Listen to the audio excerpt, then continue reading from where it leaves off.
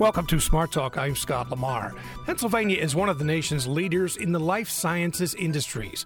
It's a $40 billion industry that employs more than 79,000 people who earn an average of more than $90,000 a year. When it comes to life sciences, many will automatically think of Pittsburgh and Philadelphia and those cities' universities and medical facilities. But several central Pennsylvania cities are ranked nationally in certain areas as well. We're going to talk all things biotech today. Joining us on the program is Fritz Bittenbender, Executive Vice President, Public Affairs at Biotechnology Industry Organization, or BIO. Mr. Bittenbender, welcome to the program. Scott, thanks for having us this morning. Also joining us is Sherry Collins, Deputy Secretary of the Office of Technology and Innovation with the Pennsylvania Department of Community and Economic Development.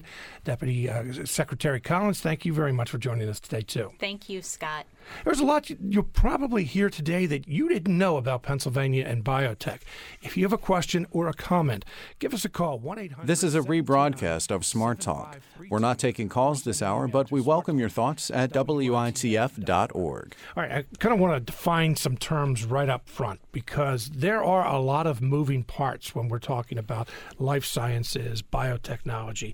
What are we talking about, Mr. Bittenbender, when we talk about life sciences and biotech? Sure. I think life sciences has become the common definition for anything in the healthcare industry where you're using, science to try to heal the human condition. So it becomes a very broad term, and it can be pharmaceuticals, it can be biotech, it can be medical device, it can be diagnostic tests, sort of all fold into this one umbrella that we call the life sciences. See, that was one of the things I wanted to point out. Is there a difference between life sciences and biotech? What should I refer to it as during the program? Sure. I think in general, when we talk about what's happening in Pennsylvania, we talk about life sciences, and biotechnology would be a subset of that. Biotechnology is really the use of a living organism or a living organism as delivery technology to deliver medicine to the human body. So it's very different than you might say a small molecule like an aspirin or an antibiotic you take. Those are chemical compounds that are mixed together.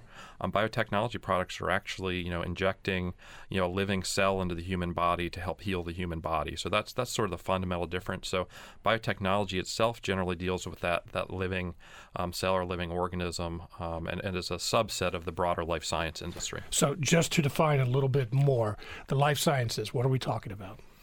You're talking about medical device companies. You're talking about diagnostic companies, big pharmaceutical companies, even now digital healthcare, which is really a burgeoning industry, and how we interact with health IT in the scientific and healthcare world is part of that whole big life science industry that Pennsylvania is very blessed to be a global leader in that when you put it all together. What don't people know about the life sciences? I think one of the things that Pennsylvanians don't really understand is that Pennsylvania is a global leader in the life sciences. When you look a lot of things that are created in terms of new products that are coming to the market for patients, a lot of them stem from some research that's happening in Pennsylvania. And the fact of the matter is it happens all over the state. As you started out saying, it's not just Philadelphia and Pittsburgh. It's here in central Pennsylvania as well. There's tremendous research going on at the Hershey Medical School, the Hershey Center for Applied Research, Penn State University. There's lots of great things that are happening in the life sciences and jobs that are created in life sciences all across the Commonwealth. I mentioned in the introduction about there being a lot of moving parts, investment, economy, science, medical. Secretary Collins, let me turn to you for just a moment. How big of an industry, and I almost hate to call it an industry, I should say these industries, how big is this in Pennsylvania? Well, it's huge, and Pennsylvania is home to more than 2,300 establishments performing groundbreaking life science research, engineering medical devices, and developing pharmaceuticals that save lives, not only here in the Commonwealth, but across the nation. It's a huge industry. I think industry is a perfect word to use for that, So Scott. One word that encompasses it all. Life sciences industry sector. Okay. And Scott, the interesting thing about the life sciences, and we talked about sort of the continuum of life sciences, and what sets Pennsylvania apart from almost any other state in the country, is in order to be very successful, you have to have early stage basic research that's happening at universities, because that's sort of that's what I call the seed for everything that we do in the industry. And then you need to have these emerging companies that come out of those universities or spin out around the universities that help to commercialize that. And we talk about from bench to bedside. Those companies really take this concept the university has developed and really figure out how to put it in human beings and if it can be successful. And then generally you have mid-sized companies that grow up around that and hopefully are working with the FDA on a phase 2 or phase 3 product. And then you have really global pharmaceutical companies which really commercialize products around the world. And very few places in the world, let alone in the United States, have that entire continuum of what I would say life sciences, which is strong basic research, emerging companies, mid-sized biotech, and global pharmaceutical. And one of the things that sets Pennsylvania apart is it has that entire continuum. And other than Boston and San Francisco and San Diego and a little bit in North Carolina, there are very few places in the country that have the capacity that we have and have that whole continuum in life sciences. But what really stuck out to me there is when you're talking about the beginnings of this, the genesis, those universities that we've heard often that Pennsylvania has so many strong universities, colleges, research facilities, that is one of the drivers of this, but that continuum is there as well. Oh, absolutely. And the university is really, are an anchor. They get a lot of early stage funding from the federal government for NIH funding. I think the University of Pennsylvania is in the top 2. University of Pittsburgh is in the top 5 nationally. Penn State's right up there in terms of the research dollars they get. So Pennsylvania is really blessed to have a research capacity that is rivaled a few places in the country. Secretary Collins, what role does the state have in this? Well, the state's role, quite honestly, is to provide support, capital support, to organizations such as the Pennsylvania Life Science Greenhouses or the 4 regional Ben Franklin Technology Partners. And it is those partners and those stakeholders in which we invest our dollars in that then work with the companies directly. So they're supporting the early innovation that's occurring across the Commonwealth. And again, not just in Philadelphia or Pittsburgh, but here in central Pennsylvania. And so I know that one of our great partners, Mel Billingsley with the Central Pennsylvania Life Science Greenhouse, works very closely along with his team in supporting these companies, the companies that Fritz mentioned down at the Hershey Center for Applied Research. And I think a lot of times, Scott, what happens is individuals do not understand the state's role because what they see are these organizations and their logos, and they know who they're working with. But what they fail to recognize, quite honestly, is that it's the state's funds behind those organizations that are making those capital-intensive investments in the companies. And that's no fault of anybody's. I think from a state's perspective, we need to do a better job at marketing our role relative to that. And that is certainly something at the department that we're increasing our outreach and our marketing efforts to demonstrate the Commonwealth's role specifically in that. One of the interesting things in that, Scott, is in my job, I get to travel all over the country. And then one of the top things I'm asked when I go to a state, and I think I've been to 35 to 40 states now, is how can we build a life science cluster? Who do we need to look toward as a great example of doing this successfully? And I always say, despite the fact I'm from Pennsylvania, I'm a hometown boy, I always say Pennsylvania because when you look at the programs that have been created, starting with the Ben Franklins, I guess almost 35 years ago, to the greenhouses more than a decade ago, to the innovation and opportunity zones that have been created, Pennsylvania's programs for how to grow and create life sciences are second to none in the country. And we do a state best practice report every 2 years, and Pennsylvania is always ranked one of the top states for helping to incentivize. And that's because we've had a selection of governors over the past 20 years that have really recognized how the state can play a positive role in helping to grow life science companies, and they've continued to fund the important programs that we have there to do that. How is this different, though? I mean, is it different? We often hear when there is a large manufacturer that's looking to locate in a state, and Pennsylvania is competing with other states to try to bring that facility to the state, the kind of tax incentives or the incentives that we offer to them. Is this different in any way? Are we competing with other states for this industry?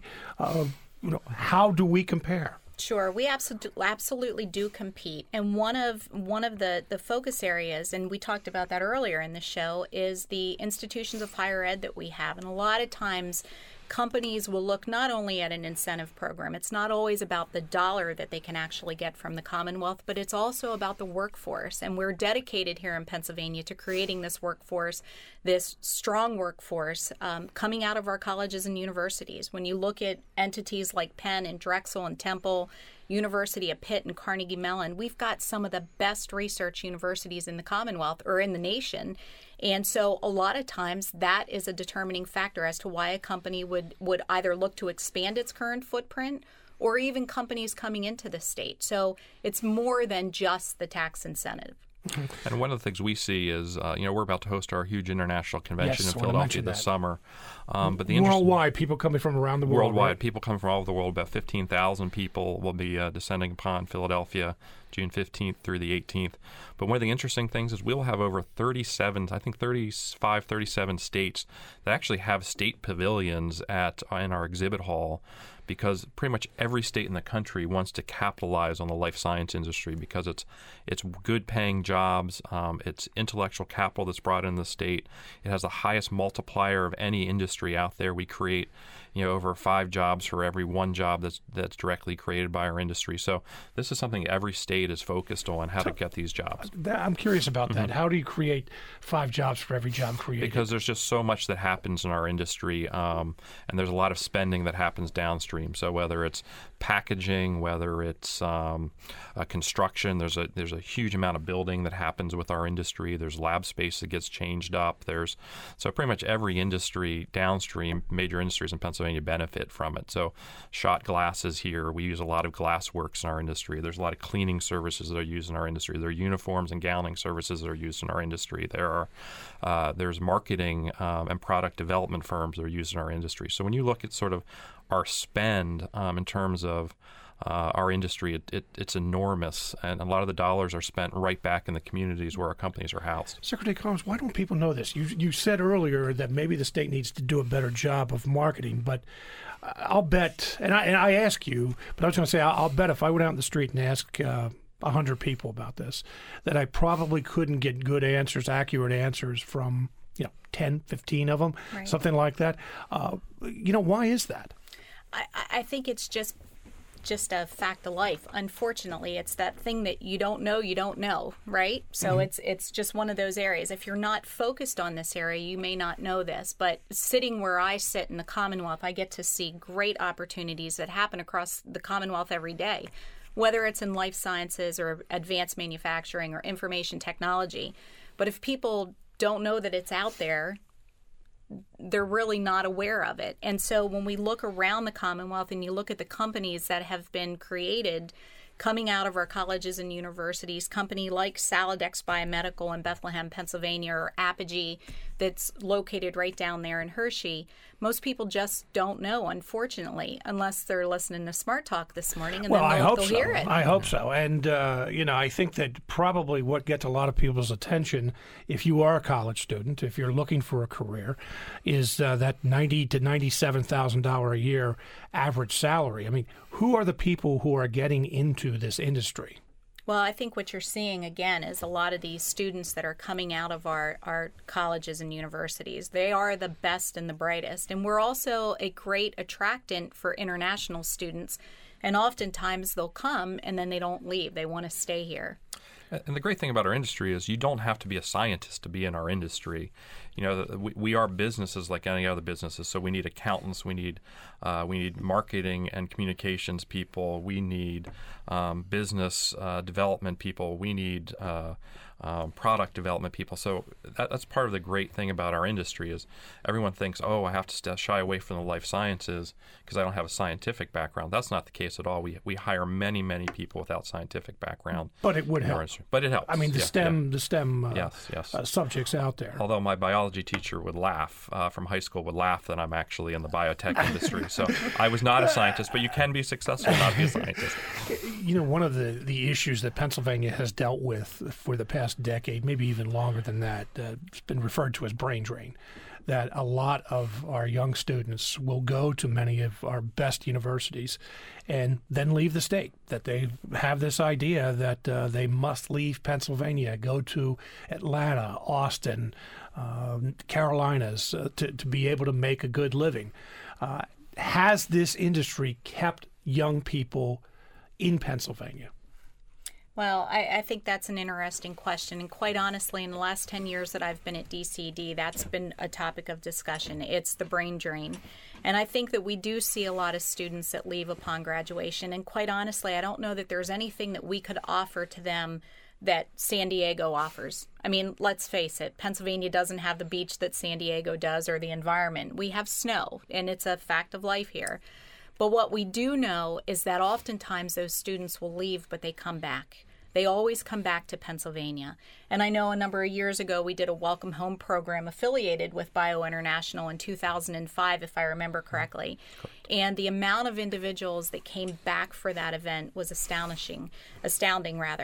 It's quite impressive to see the number of folks that want to return. You have alumni from these colleges and universities that want to come back. But I also think that the state has created a number of programs, such as the Keystone Innovation Zone program, which at its heart was designed to support the entrepreneurial activities in and around our colleges and universities, so that when the students who were actually developing an idea and putting together their business plan while they were in their dorm room, when they graduated, stayed here. And we have a number of examples like that. So while I think that the brain drain is a serious issue, I oftentimes question whether it's as big of an issue as what we think that it is. And I think the other component of that is we also have a brain gain. If you spend any time around our biotech companies, I spent 7 years in a biotech company, the amount of people that company, it was in Chester County, Pennsylvania, attracted from around the world to come work there. And many of those people had never been to Pennsylvania before. But after settling here and working at the company, they never leave because they realize the tremendous quality of life we have in Pennsylvania, the natural resources, the parks, the cultural attractions that we have. And it's just a great quality of life in the state. And we find we're actually gaining intellectual power from all over the world because of this industry.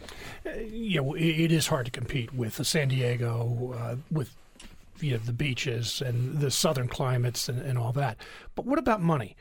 I tell this story often. I remember talking to a Penn State demographer he said every year he would ask his classes, where do you think you have to go to make the most money to have the best career? And they always pointed to those places I mentioned: Austin, Atlanta, San Diego. And he asked them, why? Do you know this? Well, no, that's what we've heard. Mm-hmm. So part of it is reputation. But does this industry in Pennsylvania pay on a scale better, worse than what they would get in those kind of markets? Oh, absolutely. I think the pay scale is very commensurate. I mean, sometimes if you're going to San Francisco, the housing market, right, is 5 times more expensive to buy a house. Maybe in that's San a bad Francisco. example. But so I mean, their pay is a little bit higher in San Francisco because of the market they're living in. But in terms of the fact that you have an average salary of $97,000 per life science job in Pennsylvania, I think that's some of the best pay scale you can see in any industry anywhere in the country. So I think we're very competitive, and I think we need to do a better job getting the message out that there's a competitive industry and you're going to make a great family-sustaining wage if you're working in it here in Pennsylvania. You're listening to Smart Talk on WITF, your home for NPR News and all things regional. I'm Scott Lamar. We're discussing the life science industry in Pennsylvania. Our guest, Fritz Bittenbender, who is the Executive Vice President, Public Affairs at Biotechnology Industry Organization, or BIO, and Sherry Collins, Deputy Secretary of the Office of Technology and Innovation with the Pennsylvania Department of Community and Economic Development. We welcome your questions and comments. Give us a call, 1-800... This is a rebroadcast of Smart Talk. We're not taking calls this hour, but we welcome your thoughts at WITF.org. Or on WITF's Facebook page. Again, that phone number is 1-800-729-7532. Let's take a call from Tom in York. Tom, you're on the air. Hi, Scott. Hi. Wanted to ask our speakers about the long-term benefits, strategic benefits of STEM education as they feed in there. A couple of examples, maybe Harrisburg University for the Sciences. I was very impressed that about half of their students are from Philadelphia. Lots of women, lots of minorities, Da Vinci Center in Allentown, things like that. Maybe they can talk about that. Okay. Thank you very much for your call. What about educational background? Okay, Fritz, I'll take it. Yeah, you guys are on radio, so you have to kind of decide who does this. You saw that look, right? So obviously education is very important, and we thank the caller for the question. And I think the references that he made certainly to Harrisburg University of the Sciences is a jewel right here in the Commonwealth in Harrisburg. That's an amazing resource that our young folks have. In addition to not only teaching those of your traditional college student, there's the non-traditional college student that can go there as well for programs. Certainly education is extremely important in this industry sector, as it is in any industry sector nowadays. It's just one of those things that you need to have that college education and that training that only our schools can provide. And from our industry perspective, I think you have hit on probably one of the most important topics that we need to be discussing across America is STEM education. I mean, this century has been dubbed the biocentury because of all the fundamental discoveries that are happening in the life sciences right now. And America has to be able to compete globally if we're going to win the war for jobs in the biocentury. And part of that is making sure we are educating our children in science and math, and that we have a workforce that is ready to compete in the next 10, 20, and 30 years. And frankly, things that are happening at Harrisburg University, the universities all like them, community colleges all around the state. There's a great community college network of STEM education.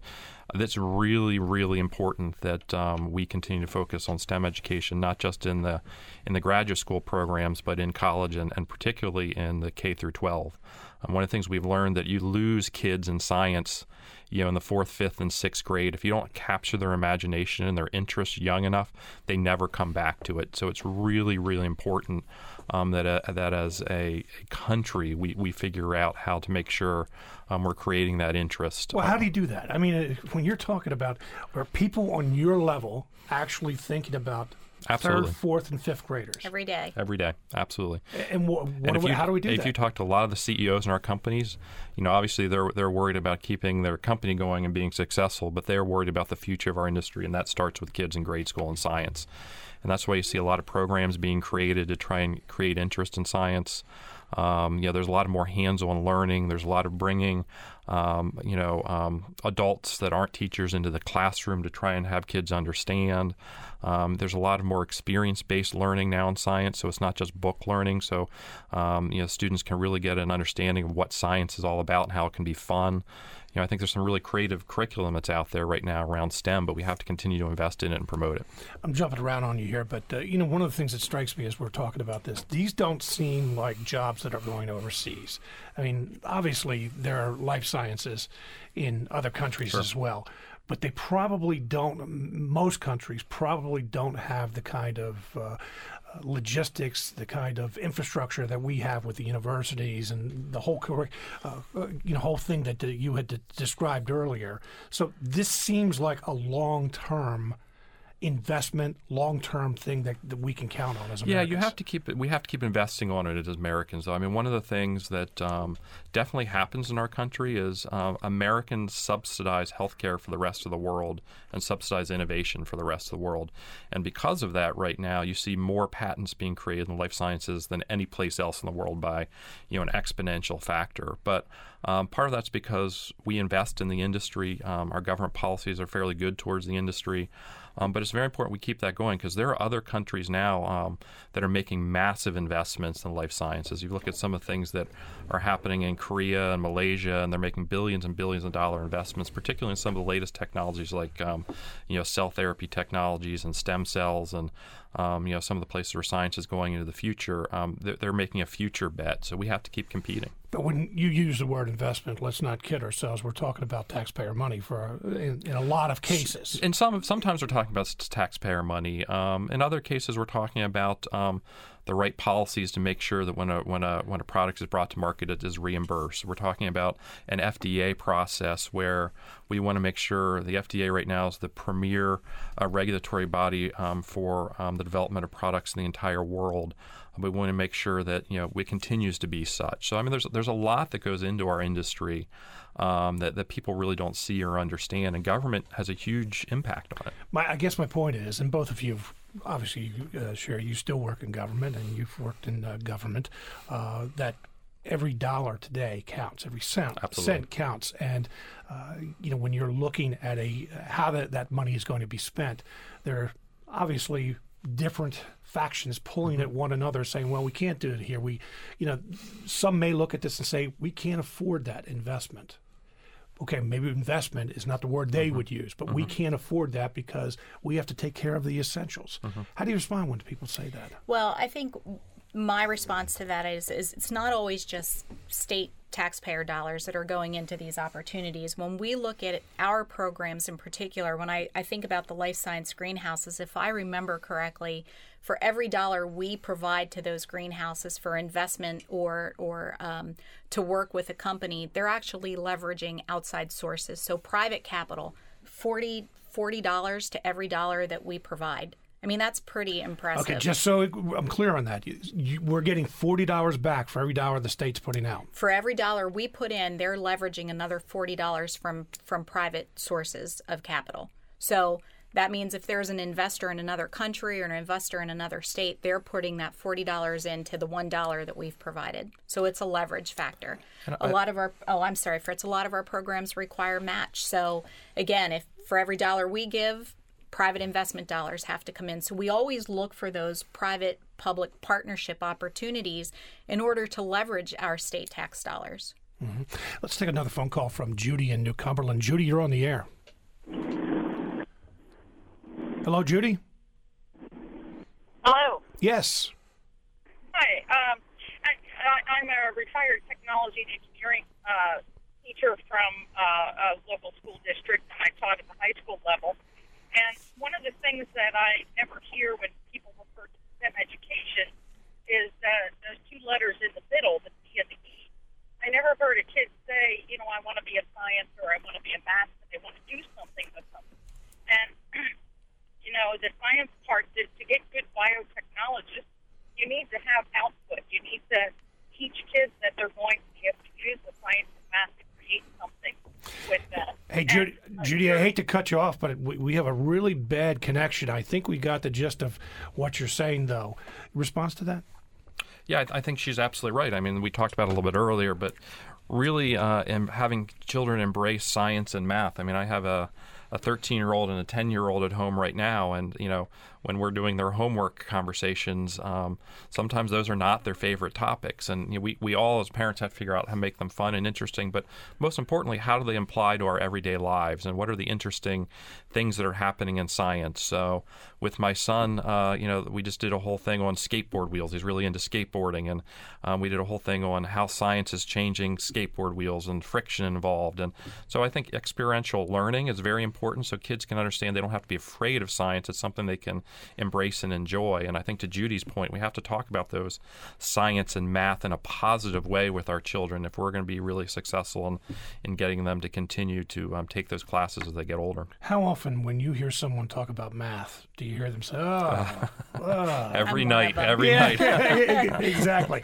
Who benefits most from this? I mean, consumers, innovators, investors? I think it's everybody. Yeah. Quite honestly, I think that this industry sector in particular touches everyone. Whether it's the drug that you take for heart disease or the drug that I take for thyroid disease or some of these other innovations that are occurring across the country, maybe it's a medical device that's helping to save somebody's life. I mean, everybody benefits from it at some point or another. Mm-hmm. And sometimes I think that gets lost in the conversation because for a half hour now, we've been talking a lot about economics, money, science, education. But the bottom line is if these products that are being created, this innovation that is being done, is not utilized and utilized well, it doesn't make any money. And, it's not successful. Mm-hmm. So in the long run, it does take the customer to make it work, right? Absolutely. And I think, having worked in a company for a long time, the mantra in our company is this is all about the patient. I mean, we're all in this because we want to invent something that helps humankind. And really the output of everything we focused on was how do we make people's lives better through the innovation that we're creating. And if you go into any of our companies, that's really what it's all about. And really our scientists and the people who are doing this innovative research are superheroes that go unrecognized because we just have an amazing intellectual capacity in this country that's focused on how do we improve human condition around the world. And these people go to work every day, and sometimes it'll take them 10 or 12 years of working on a project to even come up with a product. There are people at our company that worked for 10 years and never came up with a product. But if we didn't have people that are dedicated and doing that and smart and bright and educated, but with a patient focus in mind, we'd never invent anything. And I think people have to remember that the end of this is really about how do we improve people's lives through technology. Fritz, you know that there are cynics out there. Absolutely. And when they heard you say, well, our number one priority was to make life better, there will be people out there thinking, well, you probably could make a good living out of this. Absolutely. You could make some money. In fact, Big Pharma has often been portrayed as a villain, that drug prices are too high, that that we hold back, the marketing budgets are too big. How do you respond to all those things? I respond to it with,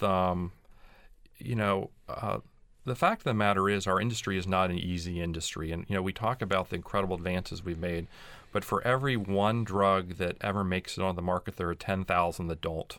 That we've spent money on to develop. And our industry is a very, very challenging industry. The other interesting thing is we all talk, we hear about the blockbusters in our industry and the drugs are making a lot of money because those are the ones you see on TV. But the fact of the matter is only 20% of drugs that ever make it to the market ever recoup their initial investment costs. There are a lot of products that they're good products for people, but they don't have a long patent life. They don't have huge sales because they're for a very niche market for patients. So the fact of the matter is our industry grows, but it grows because of a couple products that have become very successful, and those are the ones we see all the time. But what people don't realize is everything that goes into getting that product to the market, and the fact that many other products that come to market never even recoup the cost. So I hear what people say about drug prices, but they don't really understand completely our industry and what goes into our industry, and frankly all the failures that we have to take into account when we're pricing one product. And in many ways, one product that's successful has to pay for all those failures. And it's not an excuse, it's just how our business model is built right now. All right, well then, I'm sure a question that you're asked often, or at least people in your industry are asked often, is why can one drug cost so much less in Canada, for example, than in the United States? Well, again, I think one of the interesting things about America is we subsidize innovation for the rest of the world. So Canada has price controls that are built into their pricing. We have a free market economy in the United States that doesn't have those price controls built in. If we start price controlling products in the United States, you're not going to see the innovation that's happened here. The reason that America innovates is because America invests in innovation and invests in that free market. We have very strong patents because our industry is based on the fact that the value of any of our companies is only as good as the patents that our products are based on. 25, 30 years ago, Hatch-Waxman was created in Washington, which created the generics industry. One of the best things that has ever happened, and I'm from a branded perspective, but one of the best things that's ever happened for America, because after a certain number of years, a generic can come to the marketplace, price decreases dramatically on those products, and now we're at the point in America where 90% of the scripts that are filled in America are now filled with generic medications for cheaper. So we have built-in policies that try and balance that out, that try to allow our companies to recoup our investment over a period of time and then allow that technology to be transferred to another company who can bring a generic to market and bring lower prices. And the interesting thing is, one more thing, Scott, is that over the decades, the pharmaceutical spend in the United States has stayed between 10 and 13%. It's been constant for the last 50 or 60 years. So, we talk about the price of drugs and innovation, but, over the entire healthcare budget, I think one of the things people never really realize is we are a small percentage of the entire healthcare spend in America. And that percentage hasn't changed in decades. And I'm not going to make it a big part of the conversation because that's, we're talking mostly about the industry. But one of the criticisms you hear most often is about that marketing budget. Earlier we were talking about not really doing a good job of telling people, getting the message out there about the bioscience, the life sciences industries. But you turn on the network news every night and you have 5, 6, 7 commercials for the latest drug. Does that add to the cost? How much does that add to the cost? It's interesting. There's a lot of conversation about that. We spend much more on our research and development than we do on marketing. Marketing is a much smaller percentage of the budget, but it is an important thing that some of our companies do. I mean, no one complains that Apple has so many ads on, or Frito-Lay has ads on, or Coca-Cola has ads on, or Chrysler has ads on. So, I mean, but that's price scale when you look at it, though. Yeah, absolutely. But they spend a lot more on their marketing than we do as an industry on our marketing, and really, it's some of those ads are really good for consumers because they're ads that come out and they teach people about health conditions. They make them more aware when they're going to doctor of symptoms they may have. So, I think there's I can see the perception of some of the ads being just pushing a medical product, but at other times I know people who have seen an ad and they've been able to go to their doctor and say, hey, can you talk to me about X, Y, or Z? And it's been a positive conversation. So I think the ads do cut both ways, but again, it's marketing and it's part of what we do here in America. You're listening to Smart Talk on WITF, your home for NPR News and all things regional. I'm Scott Lamar. We're talking about the life science industries in Pennsylvania. Our guest today, Fritz Bittenbender, Executive Vice President, Public Affairs at Biotechnology Industry Organization, or BIO, and Sherry Collins, Deputy Secretary of the Office of Technology and Innovation with the Pennsylvania Department of Community and Economic Development. We welcome your questions and comments. Give us a call, 1-800. This is a rebroadcast of Smart Talk. We're not taking calls this hour, but we welcome your thoughts at WITF.org. 1-800-729-7532. Fritz, you said something a little while ago that you don't often hear in a conversation, that we are looking for inventions. Now, we've used the word innovation several times. And Secretary Collins, you can jump in on this as well when we're talking about Pennsylvania. But I looked down at the list when I was provided with some statistics on the background here, that Pennsylvania was 5th in the country in related patents. Now, it's not an easy thing to get a patent. Talk about this. I mean, that kind of stuck out to me when you used the word inventions, that we're always looking for inventions. Most people aren't thinking that way. Absolutely not. I think, one of the great things about our industry is we create a tremendous amount of intellectual property, and we are constantly inventing things. And, again, I'll bring up the Apple example. People think of their iPhone as an invention, but every medicine's developed has many inventions that are part of it in order to really ever get it to the marketplace. So the great thing, and particularly about Central Pennsylvania, and Sherry can talk about this, we have companies in Central Pennsylvania like Immunomic Therapies that just did a big deal with Astellas, and they're working on a novel vaccine platform. And, if they're successful, that's going to have a huge impact in global health. And we talked about Apogee a little bit here from Central Pennsylvania. They're working on cancer, hard tumor cancer. And these are things these are inventions and patents that are actually created here in Central Pennsylvania, which when and hopefully they're successful, have a huge impact on people around the world. So as I said earlier, it's been deemed the biocentury because of the changes that are happening. The fact that we've been able to sequence the human genome has created entire new opportunities in science for us that we've never seen before, getting down to the genomic level and even the individual genome and how genes express themselves and turn things on and off in cells. So there's a lot of invention now that's targeted around that cellular therapy, which is going to have a huge impact on diseases which there's no hope for right now. So it's really important that we continue to patent. And a lot of that early stage research, as Sherry said earlier, is happening at the universities and here in Pennsylvania. So, Sherry, we have a lot of inventors in this state? We do. Again, I mentioned the best and the brightest, from the faculties to the researchers to the students.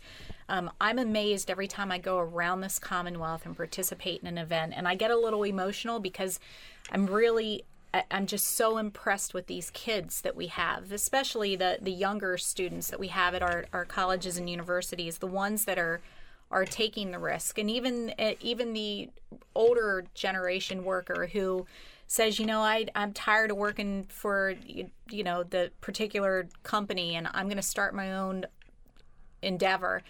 I'm amazed at our entrepreneurial activity that occurs across the Commonwealth, and the fact that these people will actually take that initiative on their own because they believe so strongly in what they have and what they think that they can do.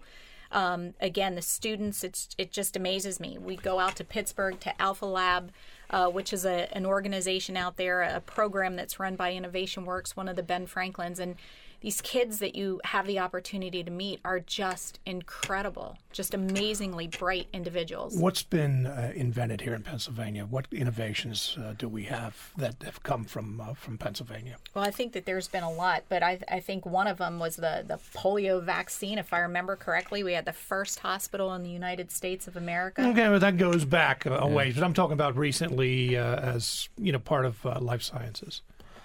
I think it's almost endless when you think about it. I will tell you, just on two particular occasions on company visits, there's a fascinating company in Philadelphia called Spark Therapeutics right now that's working on a cure for a certain type of blindness in kids, and it's a cell-based therapy. It's an injection. They're in a phase 3 trial, and if they're successful, their trials have shown, at least the early stages, that they can cure this type of blindness in children, which is absolutely incredible. Immunotherapy, the University of Pennsylvania, one of the people that we're recognizing as a superhero is a little girl, Emily Whitehouse, out of Phillipsburg, Pennsylvania. Yes. You might have heard about her. I actually had her father on the show. Did you really? And Emily was here, yeah. Just tremendous people. And, that was that CART therapy technology that developed by Carl June at the University of Pennsylvania. We're actually using, your own human cells to kill your cancer. That is just tremendous application through many different types of cancers. And, Emily is a tremendous example of a patient, one of the first that went through that. Without that technology, probably wouldn't be with us today. And that's happening here in Pennsylvania. Well, in Emily's case, and we probably don't have time to get into the whole story, but, she was literally on her deathbed, and a doctor said, well, let's try this, and they used a drug that had been approved for juvenile arthritis, and it worked. And an interesting delivery mechanism of I think it's a dead HIV virus to deliver that to the targeted cell. I mean, that's the kind of crazy things we're talking about, where scientists are thinking about this, and that's a tremendous invention to be able to deliver products to the body using something that we wouldn't think you could use. And the fact of the matter is, it's saving people's lives. Let's take a phone call from Gary in Juniata County. Gary, you're on the air. Hi. Yeah, I worked in research for University of Pennsylvania Medical School back in the 70s, and I just wanted to mention about how irregular and how erratic the funding is for NIH and some of these larger grant programs, even for universities, that they have to fight and fight and fight, and then almost be ridiculed or vilified because sometimes a congressman will go like, well, what do you want to do that? Look at what they spend all this money on. And they don't even know that there's little teeny bits and niches of research that goes into something else. So it's like little tiny building blocks. So it may look stupid on the surface, or why would you study that? And then some of these guys get these pet projects where it's got to be funded if it promotes this. And you can't always go into something knowing what's going to come out of it. Yeah. So that's all I was going to but Gary, about was government funding. Gary, just something to point out to follow up on what you're talking about. Very often over the years, we in the media, and I've done it myself, you hear about a situation where a lab is studying the reproductive habits of the platypus or something like that. Right. And you think, okay, what a waste of money. Why are we doing something so stupid? But then when you look into it a little bit, you find out that there is a scientific reason that is being done. Just think of fireflies. Somebody studied fireflies, and now we have that Kaoloom or whatever. There's all these really cool products that came just from studying a firefly, and it just doesn't make any sense that we'll spend millions and billions of dollars to fight in Iraq and whatever. And I understand that's a political thing, but the funding that these guys have to fight for the scraps that fall off the table, and then the private equity has to come in and fund the programs because the government isn't doing it. So if you want cheaper or freer pharmaceuticals or whatever, then it has to come from, taxpayer sources. If you want cheap, if you want more expensive, then go ahead and let private, because they're all going to want a huge return on their money. They don't get in it for free. So thank you very much. All right, thanks for your call, Gary. Gary, I think you hit on one of the most important topics we have to address federally right now is the declining NIH budget. NIH is really a jewel in America that really provides universities across the country with the dollars they need to do basic research that, frankly, the private sector is not going to fund because National Institutes of Health. It's too speculative. I'm sure, yes, right. National Institutes of Health, and that budget at NIH has been declining, which means that research projects that were funded over a period of time are not getting funded anymore. It's harder for young researchers, and that's their initial investment to get those dollars. So, one of our top priorities at Bio is really to see a continued significant growth of the NIH budget. Because it really is part of the significant competitive advantage that we have in America is that NIH funding, and to Gary's point, it's the research we're providing to researchers all over the country through those dollars. Some of our emails, and I can tell that some of our listeners are very much interested in the educational aspect of this. Lisa says, I'd like to add my daughter, who's finishing 6th grade, has been selected for honors science for next school year. She's far from a scientist, and math is one of her weakest subjects. She excels in language arts, so I was a little surprised and excited for this invitation. I think what she brings to STEM is her strong language skills to explain what is happening and how it happens. She is wonderfully creative and thinks with no box, which is also a great skill that adds to the field. I think we can also encourage our non-math and science kids to use their other skills to explore and innovate. I think we should also encourage the leaders in STEM that it is more than geeky math and science. We need people who can talk about the field in a way that is not over our heads. Yeah, absolutely. Oftentimes it's over my head when we start talking about the science component of it. But I think back to Fritz's point, there's so many different roles in the industry sector for individuals to play that it's not just the science component. So I applaud her and her daughter and congratulate her on this award. I think that's really very cool.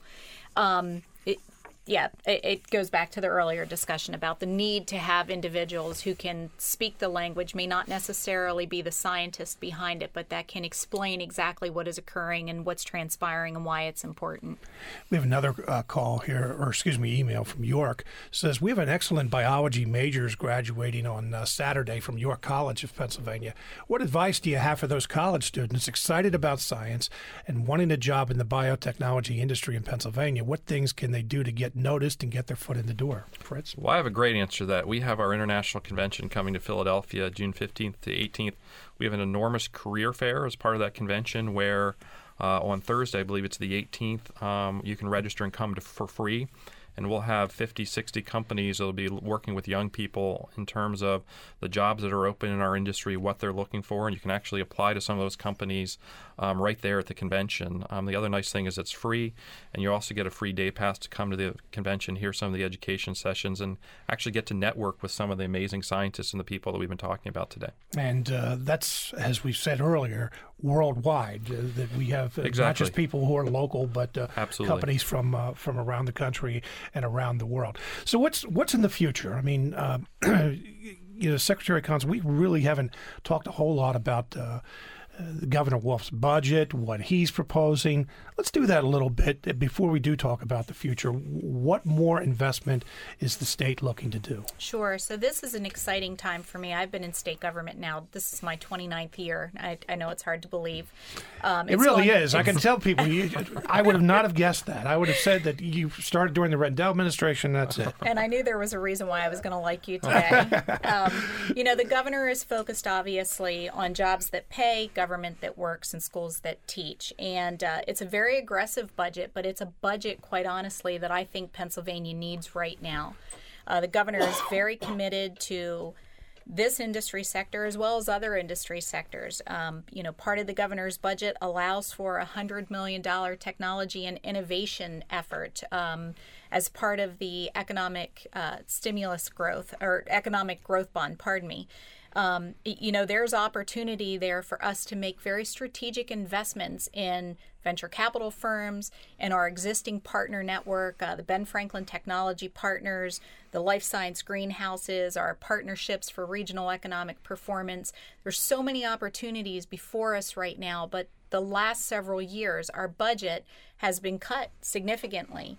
And as the leading agency for economic development and opportunity across the Commonwealth, that's been hurtful. So from our office perspective, we just had our Secretary, Dennis Davin, confirmed earlier in the week by the Senate. We're really excited to have him on board at DCD. He is, in fact, an economic development practitioner from Allegheny County. So he's been there and he's done that. And it's very similar to the governor. I mean, here's a businessman who understands some of the challenges that our businesses face. And so I'm very optimistic. I'm really excited about him being in office. It's been great. I've had the opportunity to see him on a number of occasions already since he joined us in January, something I've not been able to say that occurred in last administrations, where I've actually been in the same room with the gov. So it's pretty cool from that perspective. But it's also very energizing and uplifting to see that we have a governor that's so focused on bringing Pennsylvania back to the level that our citizens deserve to be at. We only have about 45 seconds. I want to thank both of you for being with us today. But Fritz, the future of this industry. Again, it's been dubbed the biocentury. I think the amazing thing you're going to see in the next couple decades is transformational science being developed, which will have a huge impact on diseases that right now there are no cures. And our industry is really focused on cures. So that's what we're all about right now. We want to find cures for disease, and we're working on some of the toughest diseases out there. We've had a couple medicines recently that are cures, and I think there's just a lot of tremendous hope in our industry for patients around the world. Fritz Bittenbender from the Public Affairs, is Vice President of Public Affairs at Biotechnology Industry, and Sherry Collins, Deputy Secretary, Office of Technology and Innovation at Pennsylvania DCD. Thank you very much for being with us today. Thanks, Scott. Coming up on tomorrow's program, State Senator and Senate Majority Leader Jake Corman. Smart Talk is produced by WITF as part of our mission to deliver relevant, high-quality programming. Support for this program comes from Capital Blue Cross, which shares WITF's commitment to being a valuable and trusted resource for the communities we serve. Capital Blue Cross, live fearless. Smart Talk is also supported by Pinnacle Health, conducting clinical trials that give local access to treatments that test a new medical device to close a hole in the heart for stroke patients. More information at pinnaclehealth.org.